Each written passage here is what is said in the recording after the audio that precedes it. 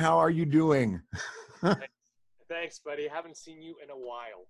Long while. No, we haven't. You were doing well. You for the most part were doing stand up at the Comedy Store. I was doing pretty much everything, but Mitzi just did not like me as a stand up. Oh, what? No, you just gotta change that last name. It's too long on the billboard. And I wouldn't do it. I'm like, I've already been stuck with this Polish hell for a quarter of a century. I'm not letting it go now. No. Just like Arnold. You call him Arnold Strong. How about you, Daniel Strong? Yeah, that's it. There we go. Yeah. Yeah. Talk to Argus. Have him. You can open for him if you change your name this weekend. Oh my goodness. It was hysterical. There's so much that went on there. Oh yeah. But I met you. You were already a black belt in what in karate? Tansuro and Japanese jiu-jitsu. And Japanese jiu-jitsu. So wow. So yeah, you could mess up a dude back then. Yeah, even back then. Yeah. What's funny was Richard Pryor and Sam Kinison would kind of kid around with me, and then Richard would ask me to walk him to his car because you know how people were with him back then. Oh yeah. Coming at him. Because when he was able to walk and all that stuff, he goes, "Hey John, you mind walking me back to my car? I know you can take care." He goes, "I know you can handle shit." I was like, "Yeah, sure, anytime, whatever, Rich, whatever, sure." And he goes, "Yeah." So it just, so it was just, when Rashawn wasn't there, I would do that. Rashawn was the guy who was his main bodyguard, but sometimes he didn't show up. Exactly. Yeah. Spots and just kind of leave. So I just, "Hey John, you mind walking me back to my car?" "Yeah, sure, of course." The entire time I was there. And I didn't see Richard Pryor till after I left. Oh. So I did not see him. I did not see Sam, but I got the biggest compliments from Charles Fleischer, and from Andrew Dice Clay. Oh, nice. And Dice, he was standing in the back. He's like, "Hey, hey, Daniel, I like you a lot. You know why? Because you're out here, you're doing your job, you're paying attention, you're watching, and you're one of the few people around here keeping his fucking mouth shut, Yeah. So, and that was when Michael Parisi and Jay London were following him around like little puppies. Oh my God, those names. Yeah. It was what? What year was that? That was 92. Okay. 1992. I came to work there when I first got to LA. When I found out I was not going to make it as a porn star, I went to work at the Comedy Store. I got there, and I think it was like Labor Day of 1990. And we'd gone out for a show, and Paul Mooney had righteously pissed off my members of my family, and I knew that's what I wanted to do. Oh, nice. What did he say? Oh, he just did his set. Oh, he just did his set, and you had your entitled folks out there, and it was back when Darkman came out. You remember his bit about Darkman? Darkman. I heard Hollywood. and I'll say it 100 times a day, made my teeth whiter. Ain't that a bitch? Made that word, and now you can't say it no more. He was brutal. Oh. Yeah. And then of course we had the really politically correct comedians who would say things like, "You're getting old when you find all your favorite records in the nice price section down at Sam Goody." Yeah, I wonder who said that. Nobody would say that. I wonder who said that one. Yeah. So now, are you still doing stand-up? No, not really. I mean, I got burnt out, and at the time, what happened was my sensei was dying. He died of cancer. And I went through a divorce, and then about maybe 8 months later, I met this woman I was dating at the time, and she was going through cancer. Oh, wow. And it just got to a point where it was a little difficult to be funny on stage. Yeah, well, that especially that kind of trauma, and also, I mean, it was just like, it made me kind of question, I mean, I enjoy stand-up. I enjoy it. It's just the business aspect was not. It was, I mean, getting on stage was the easy part. The hard part was actually dealing with the bookers and getting. Oh yeah, well that's the hardest part of any entertainment endeavor. Right. That's why I'm doing this the way I want to do it. Otherwise, I'd have an entire production crew sitting there telling me every little move to make, and and so I'm doing this up. It's going to be an even bigger deal next week. Oh, and cool. so you're like, well, why didn't you put me on then? But I have to make sure all my production value looks good. That's what. So that's what's going on with that. Wow. You kind of took the wind out of my sails with the whole cancer thing. So I'd imagine that's what it did for you back then. Yeah. I mean, also it just, I got burnt out, Oh yeah. At the time it was just, there weren't that many Asian comics at the time. Oh yeah. I was dealing with a lot of crap. And I was oh like, yeah. You know what? And the thing was this, at the time, I don't know if you know this. I started actually when I got to the store. I was doing.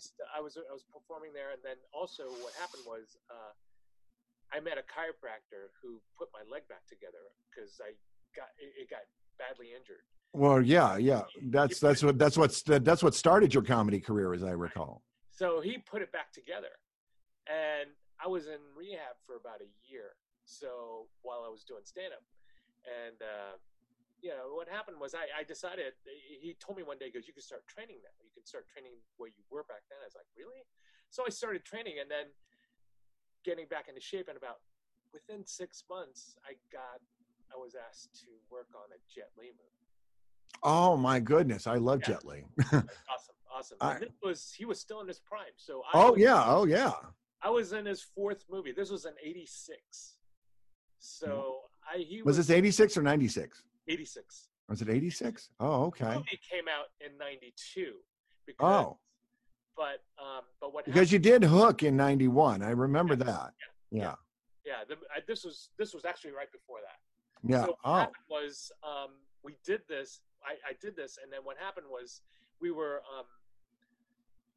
I thought about it. I was like, wow, this is pretty cool because I was working with a Hong Kong crew. The guy that trained us was one of Jackie's boys. Oh. And he told us so many stories, and I was like, oh yeah, this is pretty cool. It's hard. I almost got run over by a car. But, it was. I thought this is something I always dreamt about doing as a kid. So, yeah, and I didn't tell many people at the store. That's what I did because, they kind of look what So I mean, comics are the most cynical people in the world. Oh yes. Well, that's part of the reason. Part of the reason I left is like, I didn't have the drive to be a stand-up comic. I wanted, I appreciated it, but I realized I've always wanted to do basically what we're doing here right now. I've always wanted to be a show host. I just wanted to talk to people. I've always wanted to talk to people that were more talented, smarter than I am. That's what I wanted to do. And I just wasn't, and I was never going to get stage time from Mitzi. I did, I do remember hosting from the piano though. That was always fun. Oh, that's fun. But here's the thing. You weren't in, there's a lot of people that ended up making it that right. weren't a part of the store. So it was back then it was two places. Oh yeah. It was either the Improv or the Comedy Store. And I remember that feud. Ooh. Yeah. But yeah. I mean, now that things kind of opened up, things have changed. I mean, it doesn't matter. I mean, look back at those days. I mean, there's some guys that she turned down that end up making it huge. Well, there's few that I kind of justify. Dennis Miller comes to mind. It's like, she didn't like improv comic then. Oh yeah, and so, and there were a lot of folks. But she always remembered me. I guess great. and that's that says something. It's not like I was like somebody that she always acknowledged me every time I came back. It's like, oh, Daniel, how are you?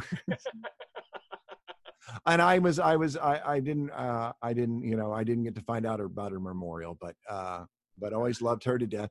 So I guess Danny Stone passed too.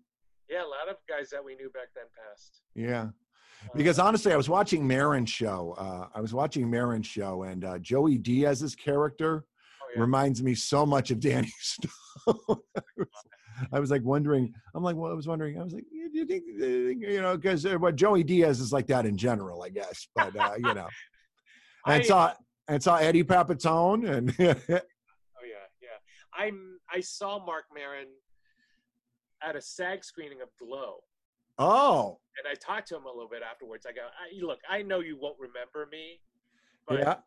my first day at the store when I got picked up as a regular, and you had to kind of go, Oh, yes, exactly. You went through the non-paid regular spots first. Yeah. So my very first night was Mark's last night there at the store. Oh, wow. So he kind of ran me through the ropes. He goes, all right, this is what you got to know, blah, blah, blah. Mm-hmm. And he, and I was like, I told him, I go, I don't know if you know this, but you kind of broke me in my first night at the store, and it was your last day. And I think you were thinking about moving to Arizona at the time. I can't remember, but he's like, oh, wow. And we started talking.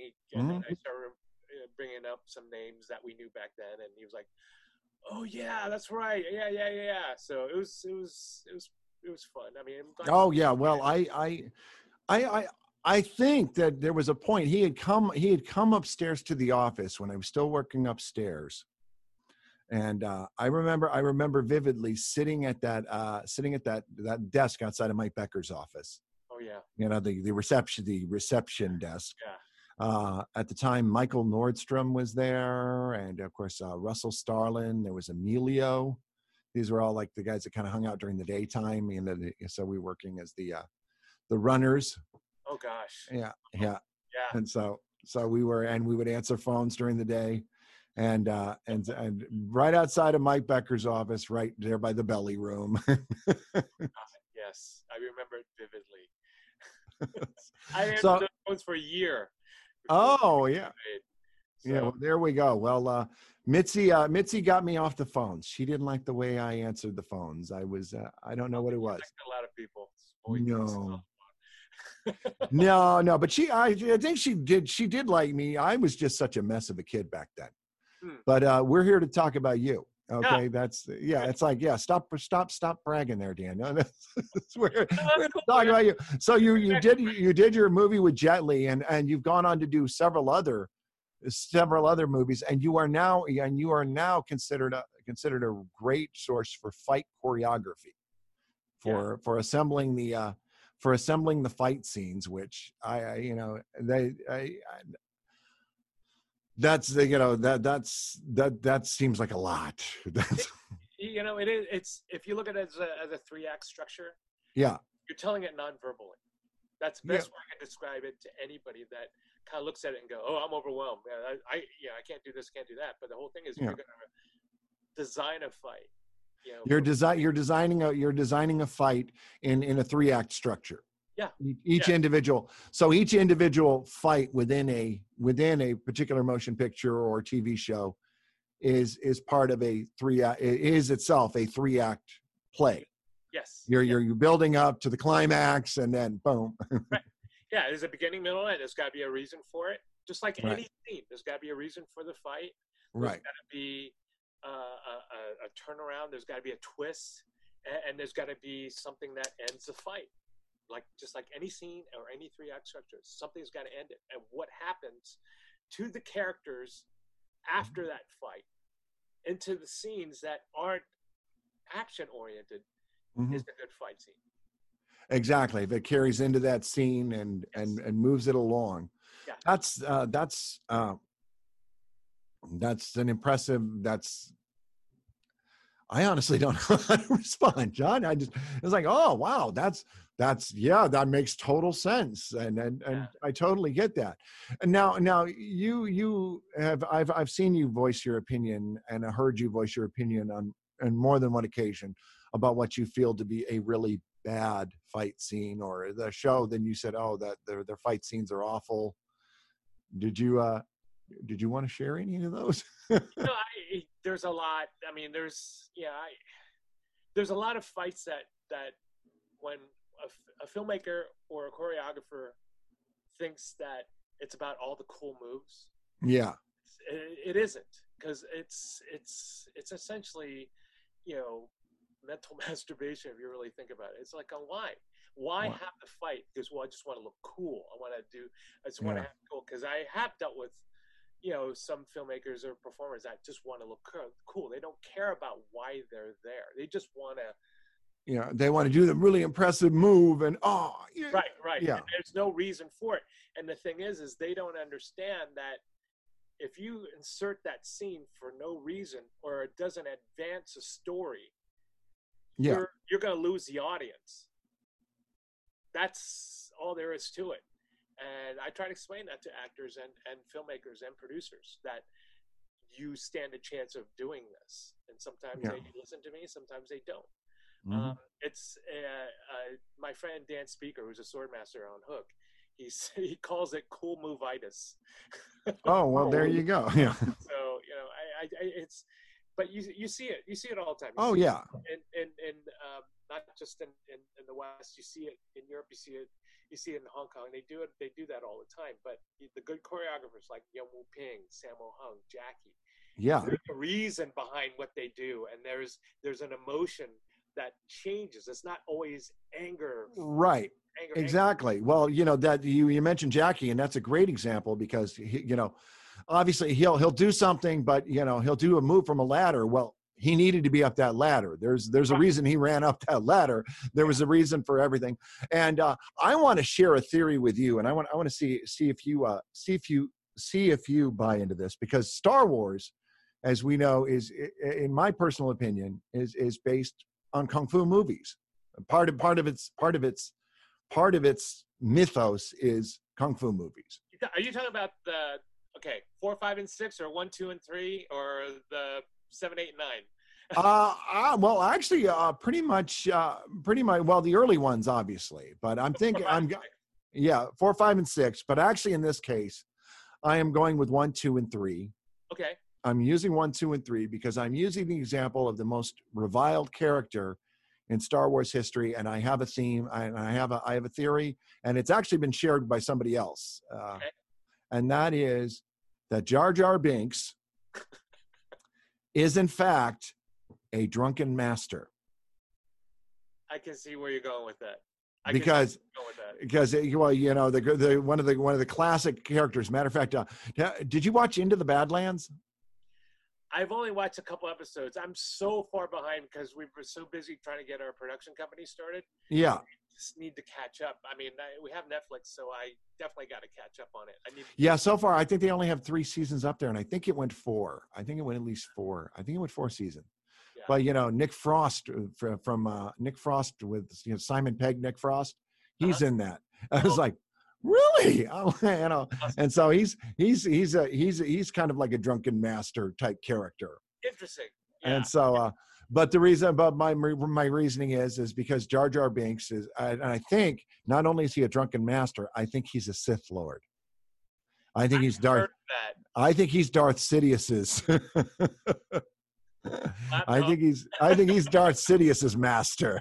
So I was, again, just throwing it out there, just to stir up some stuff.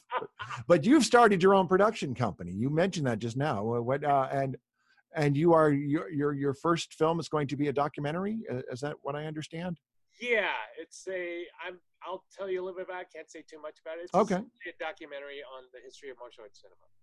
Oh, nice. Yeah, it's a multi-episode thing. It's gonna be kind of in the Ken Burns. Oh, well, there we go. Yeah, I mean, and you know, by the way, what a badass narration that would be to have Keith David doing the narration. Oh my God. Or you. Oh, well, I'm very flattered, but you know, I thank you. You're very kind, but but you know, I do pretty well, but you know, there's a lot of others, you know. You tip your hat to Jackie Chan and Jet Li. I tip my hat to John DiMaggio and Maurice LaMarche. Oh yeah, LaMarche. Oh my God. Mo, yes, you know, the brain. Hey. Oh God. He's so much fun to work with. You ever work with him? Yes, and he's iconic though. I mean, I'm not in a long time. I mean, you know, he barely stuck his head in at the Comedy Store back in those days, and then quite a few times back in the day. Oh yeah, but I remember that he had done that Rodney Dangerfield special with Harry Basil. Yes. Yeah, they had done that Rodney special. Yeah, so, that was fun. Yeah. Always back to the Comedy Store. Well, it's that dark route from whence we all came. So, that's why it's painted black. It's like we've all left Mordor. What? What? Yeah. I do appreciate those days back then, but you definitely took the opportunity and really worked with something, and something better came out of it.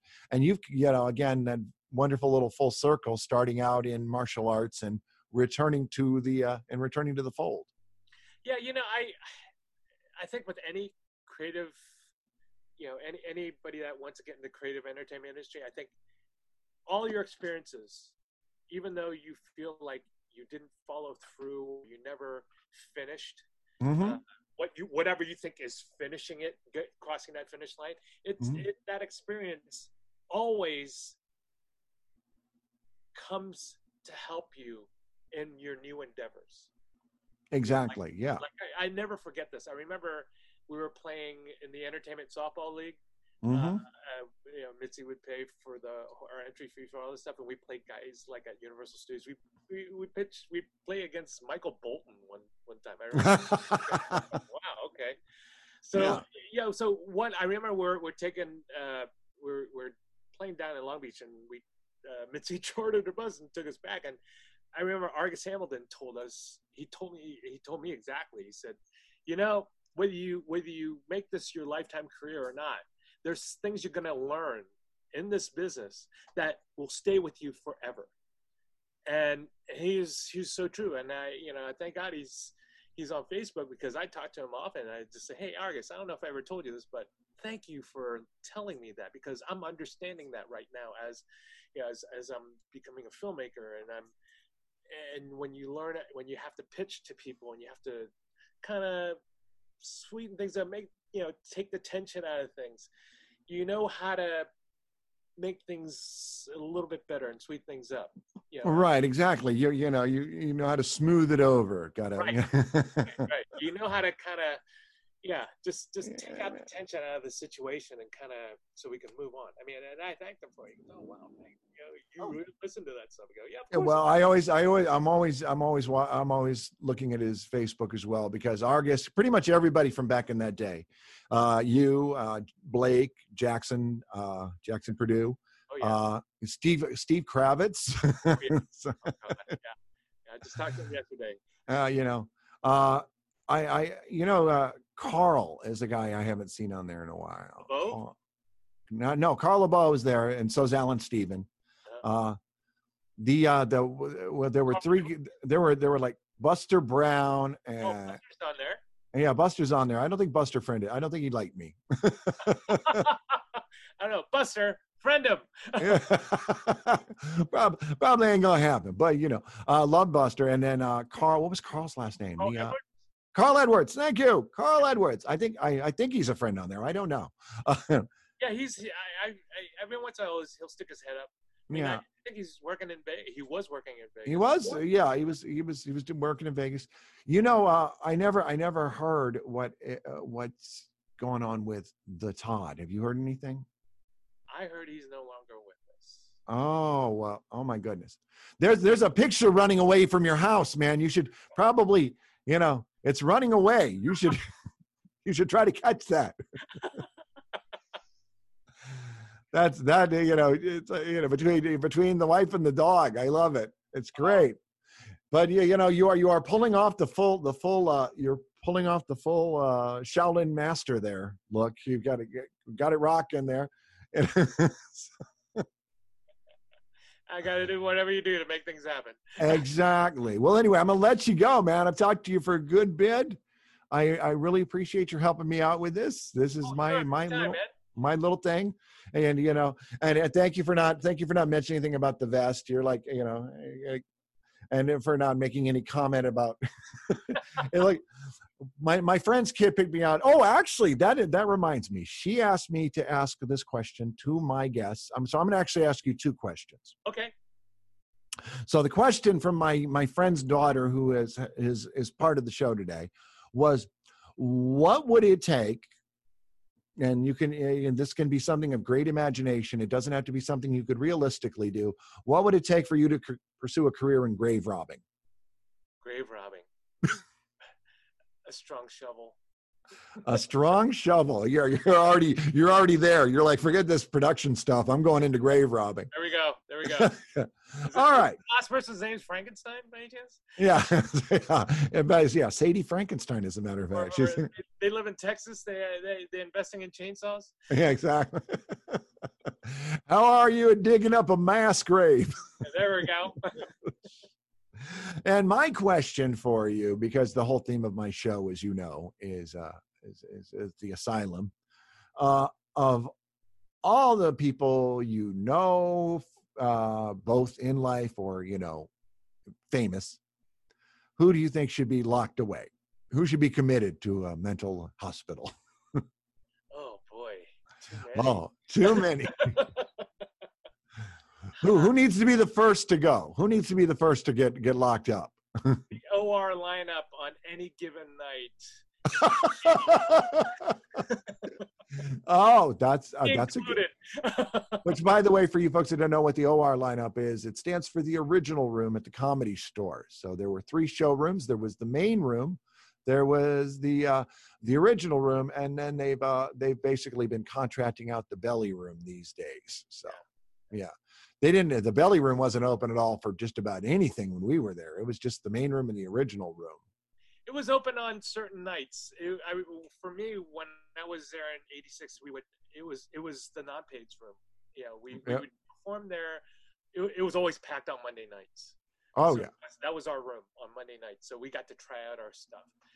And I remember, when I was working the back door or parking the cars, Mitzi would tell us, hey, the late show, the 8 o'clock show in the OR is the main room is about to end. Mm-hmm. And we're shoveling everybody up into the belly room. So mm-hmm. And she'd tell me, get A, B, C, D, E, get the lineup mm-hmm. together. So I'd MC that show. So if they wanted more comedy, they'd go up and they'd see us. That's how, they got, Mitzi made more money on drinks and exactly made more. Yeah. Hey, she was all about making the bucks there. Yeah. I mean, I want to apologize to you, and I want to thank you for not bringing it up earlier, how I almost got you into a fight with Chuck Norris. And I really appreciate you're not holding a grudge over that. I remember that. You do. You know what happened after that? No, I got to thank you for that.